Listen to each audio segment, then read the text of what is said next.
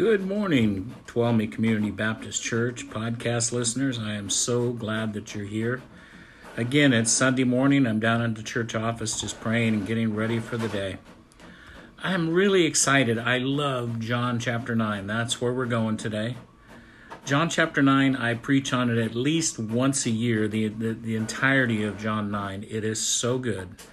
It is funny. There's a lot in it. And every time that I preach it, God shows me more. And I'm just so excited. I can't wait to get into the Word today. I hope that you're following along with our chapter-by-chapter study on the book of John. We're just kind of going through it. Easter is coming, and I believe we're going to be right where the Lord wants us to be come Easter Sunday morning. God bless you guys. I hope you're enjoying this series. I know I am sure enjoying bringing it to you. God bless you. Come on down to the church and see us. We'll see you then. Bye. Well, we are finally at John chapter 9. How many can you guys remember me preaching John chapter 9? Does anybody remember? See, it's only been, well, maybe it's been a year or two. Maybe it's been a little longer. But John chapter 9 is one of my ultimate favorite passages to preach, the entire chapter. It is a great story, and each time that I preach it, God brings new revelation, and I believe we have something new even today. It is one of my favorites. We will read the whole chapter because I don't want you to miss any of this. It's funny. It's so good that we can't miss a word of it because God is real. But there's a lot there for us to see. And I want to point out 7 things out of this scripture that you want to watch for. It could be that you've been asking God, why don't I hear your voice like others say they do? You might say, I wish when I read the Bible, it would be just like it sounds and it feels like when I'm at church. I want it to come alive while I'm reading it. Well, could it be that there's one of these potential 7 things that I'm going to give you that could be standing in your way? And I'm going to give them to you all at once, and I want you to pay attention and hear them throughout this message. Number 1 is blame. Number 2 is disobedience. Number 3 is religion. Yes, I said religion gets in our way. Number 4, unbelief. Number 5, fear. Number 6, a hard heart. And number 7, pride. The pride of life, one of the hardest things for us to get over. But before we get into all that, let's start off with the pop quiz. You guys ready? Did you pay attention last week? We'll find out soon. First one, John 8:34. Jesus answered them, said, most assuredly I say to you, whoever commits sin is a slave. There you go. Hey, some of you got it. I heard one a little quiet of sin. Let's go to number 2. John 8:35. Jesus repeated these one right after the other. And a slave does not abide in the house forever, but a son abides forever. Amen. You know, that sounds so simple. But do you realize we as Christians, brothers and sisters, we still have a sinful nature. Can I get an amen? We still have issues. We still have problems. And if we don't get rid of that sin, eventually we'll find ourselves not abiding in his house because the sin literally will take over. And that's what Jesus was trying to say. He wasn't saying if you sin, you're no longer his and you're not in his house. But if you stay there, the sin will overcome and it'll take you. And I think you know what I'm talking about. So let's jump right into John 9, verse 1. Now, as Jesus passed by, he saw a man who was blind from birth. Now, I got to stop there. I don't know how Jesus knew that this man was blind from birth, unless there was some conversation going on. How do you know if a guy's blind from birth? You just see that he's blind. But Jesus knew, he's God, he knows all things, that he was blind from birth. And his disciples asked him, Rabbi, who sinned, this man or his parents, that he was born blind? Man, it just starts off right here. These guys were walking with the living God. Had they not seen him walk on water? Feed 20,000 people? At this point, he has healed blind people before. Maybe not one from birth, but he has healed the blind. He's healed the sick. He's done miraculous things that they have witnessed, and they're walking with him. And what do? They see this blind man sitting here, and they should say, Jesus, here's a blind man. Let's go heal him. But they wanted to have a theological discussion. Jesus, we want to know who sinned. This man? Well, how did he sin? He was born blind. Or his parents. These guys were much like the church today. Oftentimes, we question God. How many times have you heard, now I'm not going to ask if you've done because I don't want you to raise your hand, but how many times have you heard someone say to you, well, do you have some sin you need to clean up to get over this situation you're in? Is there something going on that, well, Jesus didn't heal me, so that you must be in sin.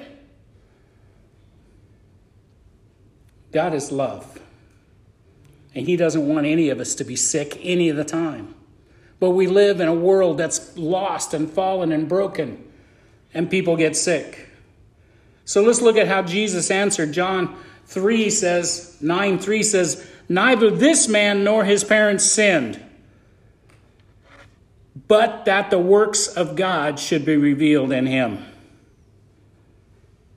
Wow. He's blind because God created him that way. But that the works of God would be shown through him. Then Jesus goes on and says, I must work the works of him who sent me while it is day. The night is coming when no one can work. Well, here Jesus uses a few metaphors to relate to his earthly ministry. He's in an era without electricity. Nighttime was by necessity a time where less work could be done on account of darkness. The day is the most effective time to work, but it is also a limited time. So I believe Jesus was using this term day. It refers to his time left to do his Father's work while he's here on this earth. Night refers to the rapidly approaching time when he would die and his earthly work would end. But his earthly work isn't ended, is it? He now resides within us. We are the light of the world. Jesus lives in us. Because he goes on to say in verse 5, as long as I'm in the world, I am the light of the world. Let me ask you a question. Is he in the world today? Yes, he is in us through the power of the Holy Spirit that resides within each one of us. So let's look at John 9:6-7. He says, when he had said these things, notice, he didn't say, okay, guys, let's go over and heal him so I can make a point. He doesn't say anything. He just goes, poof, on the ground. It's an image we don't get much of Christ. But that's what he did. He spat on the ground and bent down and started making mud out of his spit. Stuck his fingers in that stuff. And we're worried about COVID? Come on. He stuck his fingers in it and started making mud. He spat on the ground and made clay with the saliva, and he anointed the eyes of the blind man with clay. Verse 7, and he said to him, go wash in the pool of Siloam, which is translated sent. So he went, washed, and came back seeing. Doesn't sound like much miraculous happened there, but understand what it was for this guy. He came back seeing. He could see the world. He could see the clouds. He could see his parents' face that he'd never seen before. He could see people. He could see everything. But what if he had been disobedient? What if he had said, I wouldn't have had to wash my face if you hadn't put mud on it? Come on, Jesus. And he took his shirt and just wiped it out of his eyes. How many of us tend to do that? We may be going through a hard time, and maybe seem like we got a little bit of mud in our eyes. What we need to do is go wash and stay in the Word and stay with Jesus. What if he was disobedient and he just said, I don't need to wash. This is ridiculous. I got to have somebody guide me to get me over there. And obviously somebody did. Look at John 8, chapter 9, verse 8. Therefore, it's going to be amazing how much talking begins to carry on now. The neighbors of those who were previously had seen that he was blind said, "Is this not he who sat and begged?" Some said, "It is he." Others said, "He is like him." And he's standing there in a circle, jumping up and down, saying, "It's me, it's me, guys, it's me. I was blind and now I see." But they were like, "No, there's got to be a twin. You must have had a twin. No, it can't be." They had a hard time getting a hold of this. Verse 10 says, "Then they said to him, 'How were your eyes opened?' And he answered and said, 'A man called Jesus made clay.'" He left out the spit part. "And anointed my eyes and said, 'Go to the pool of Siloam and wash.' So I went and washed, and I received sight."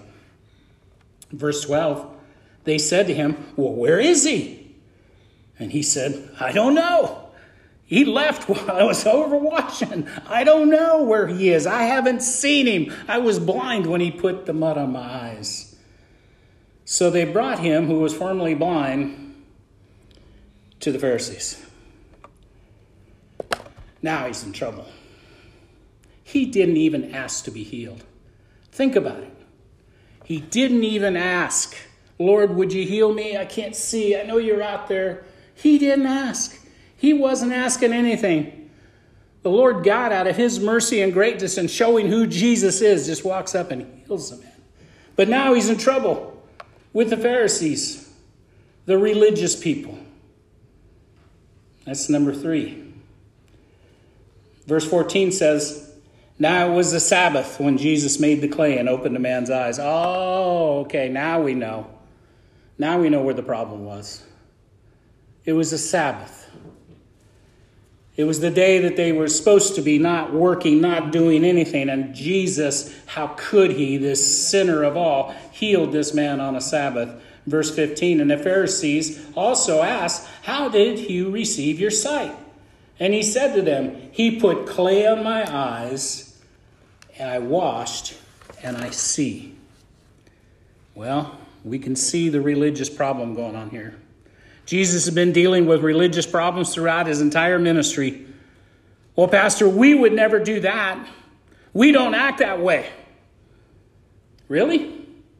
I think we probably do. Maybe we don't realize it, and that's why I'm trying to point it out, that we need to pay attention.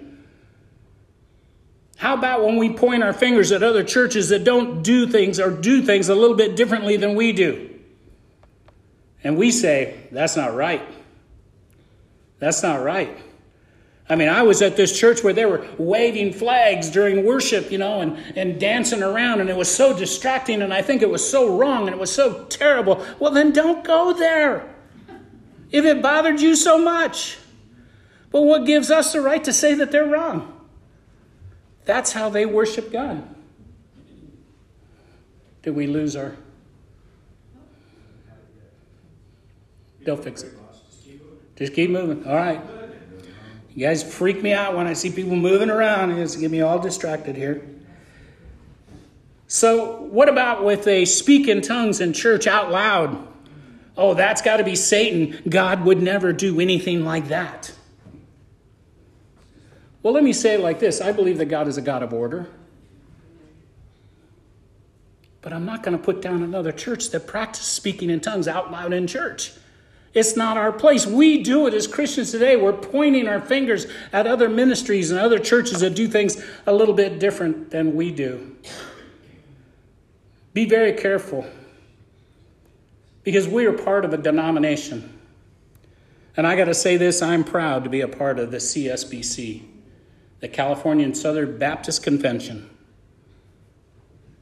But do we really know what the word denomination means?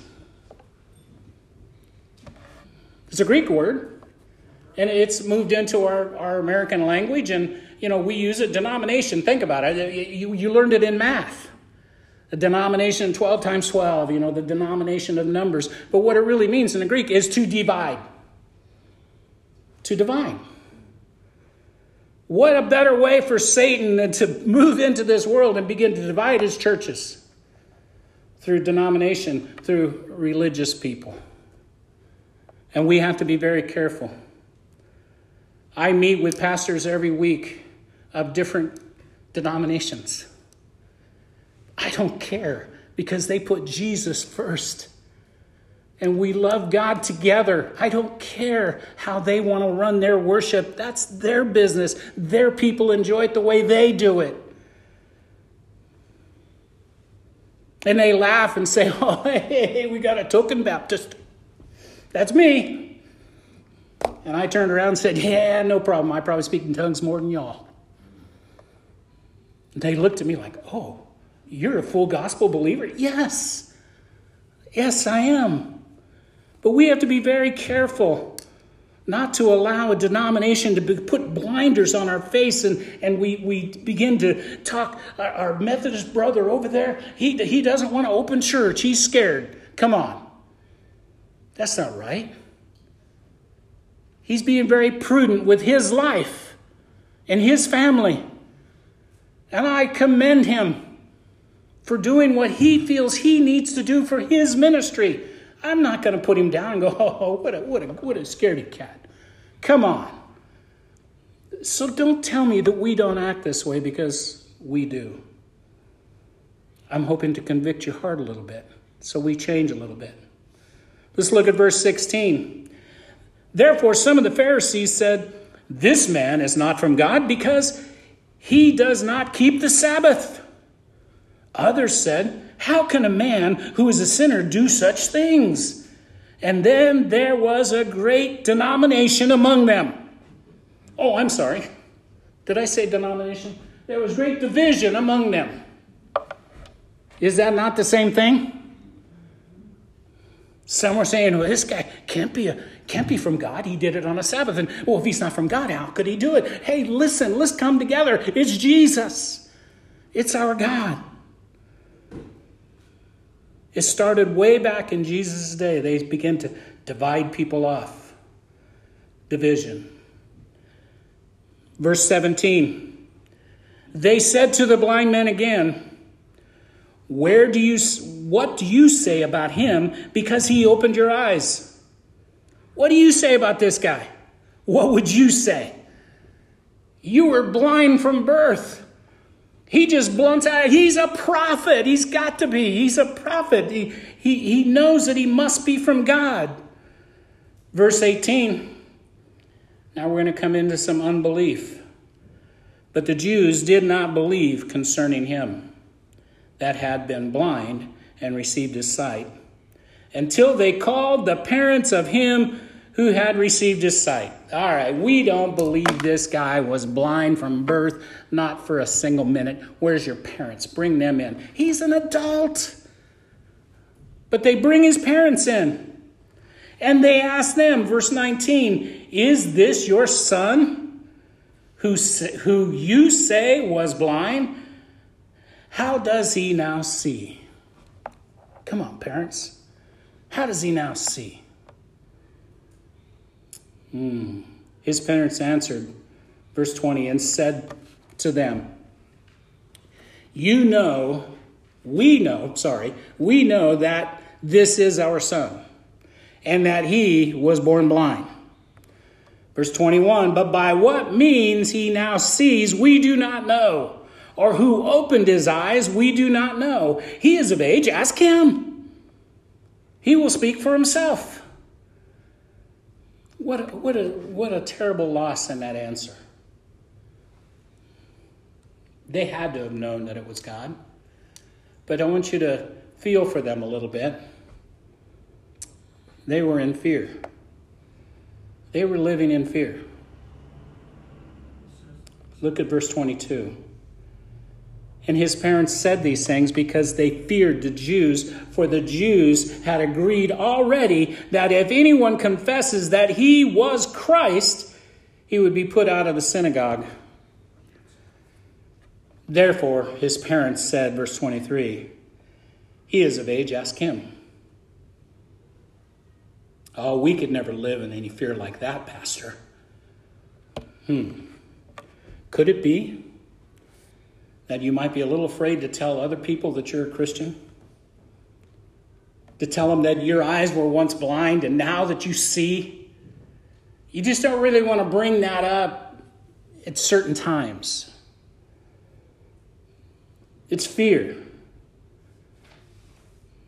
Have you ever been afraid to anybody to know that you're a Christian? I don't know about you guys, but when I came back to the Lord, I was a little nervous about it. I had a lot of bad friends.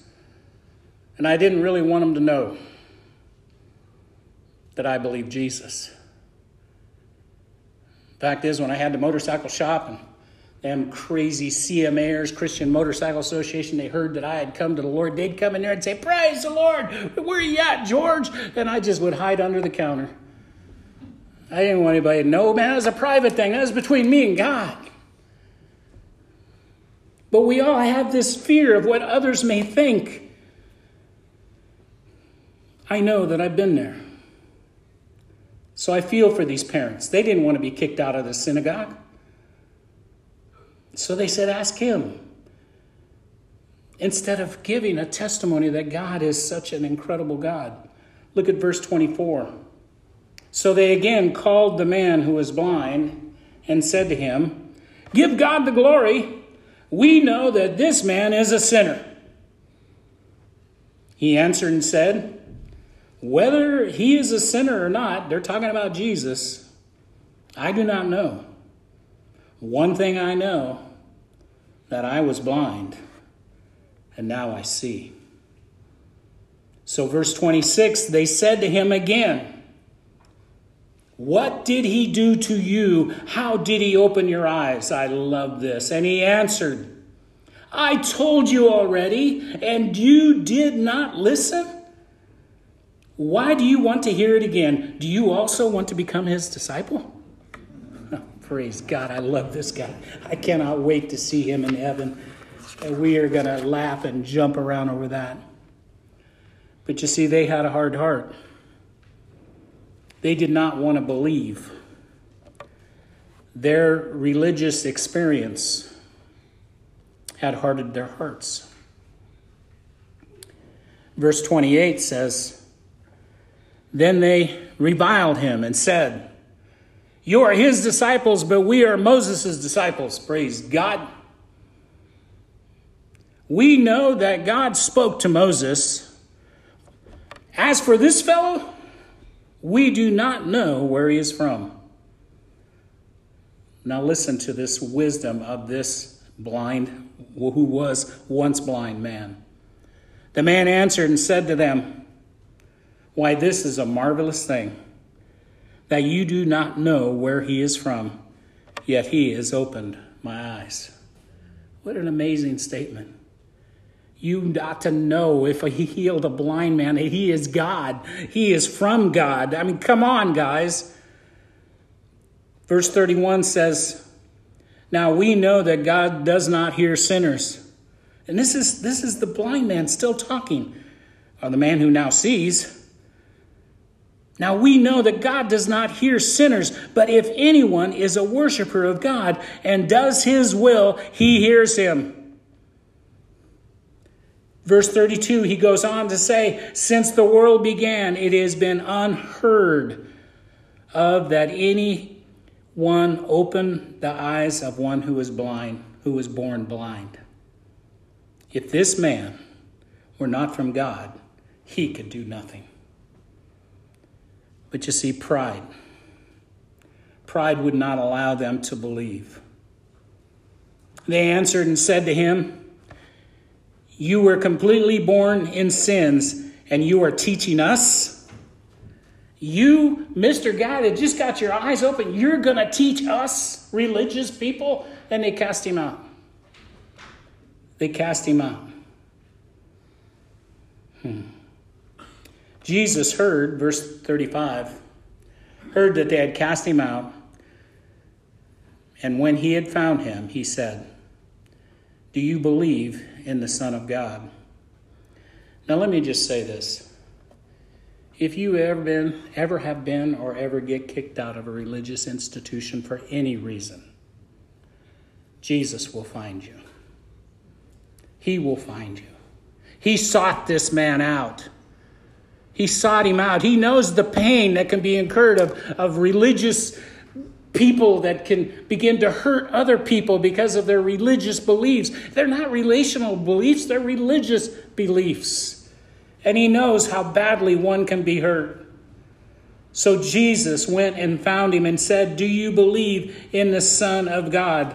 Look at verse 36. And he answered, who is he, Lord, that I may believe in him? See, you got to remember, he had never seen Jesus. He was blind. And Jesus said to him, you have both seen him, and it is he who is talking with you. Wow. Then he said, Lord, I believe, verse 38. And he worshiped him. In verse 39, it says, Jesus said, for judgment I have come into this world, that those who do not see may see, and those who see may be made blind. And then some of the Pharisees, verse 40, who were with him, heard these words, and they said to him, are we blind also? Bingo, he said. Oh, maybe it was bingos in the Greek, all right? He knew. He said, yes. And Jesus said to them, if you were blind, you would have no sin. But you say, we see, because we've had this religious experience. Therefore, your sin remains. What is he saying? It's really simple. If you claim to be saved, the blood of Jesus, and you still remain in your sin, maybe you're not saved. Is that fair? You just refuse to change and refuse to move away from the things that Christ died for you for? Is that possible? When you were blind, never knowing Jesus, you did not know sin was a sin. And nobody says amen. Man, that was your chance. When you were blind and you did not know. I did horrible things when I lived in the world. At least they're horrible compared to the standards that I place upon myself today. World standard, they'd say, no big deal. But now I see. My eyes have been opened and I believe in him. Now you can see.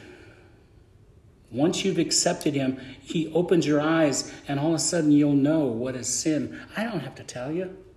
He'll put a conviction in your heart. He will know. You will come and ask. Because you just know what you know.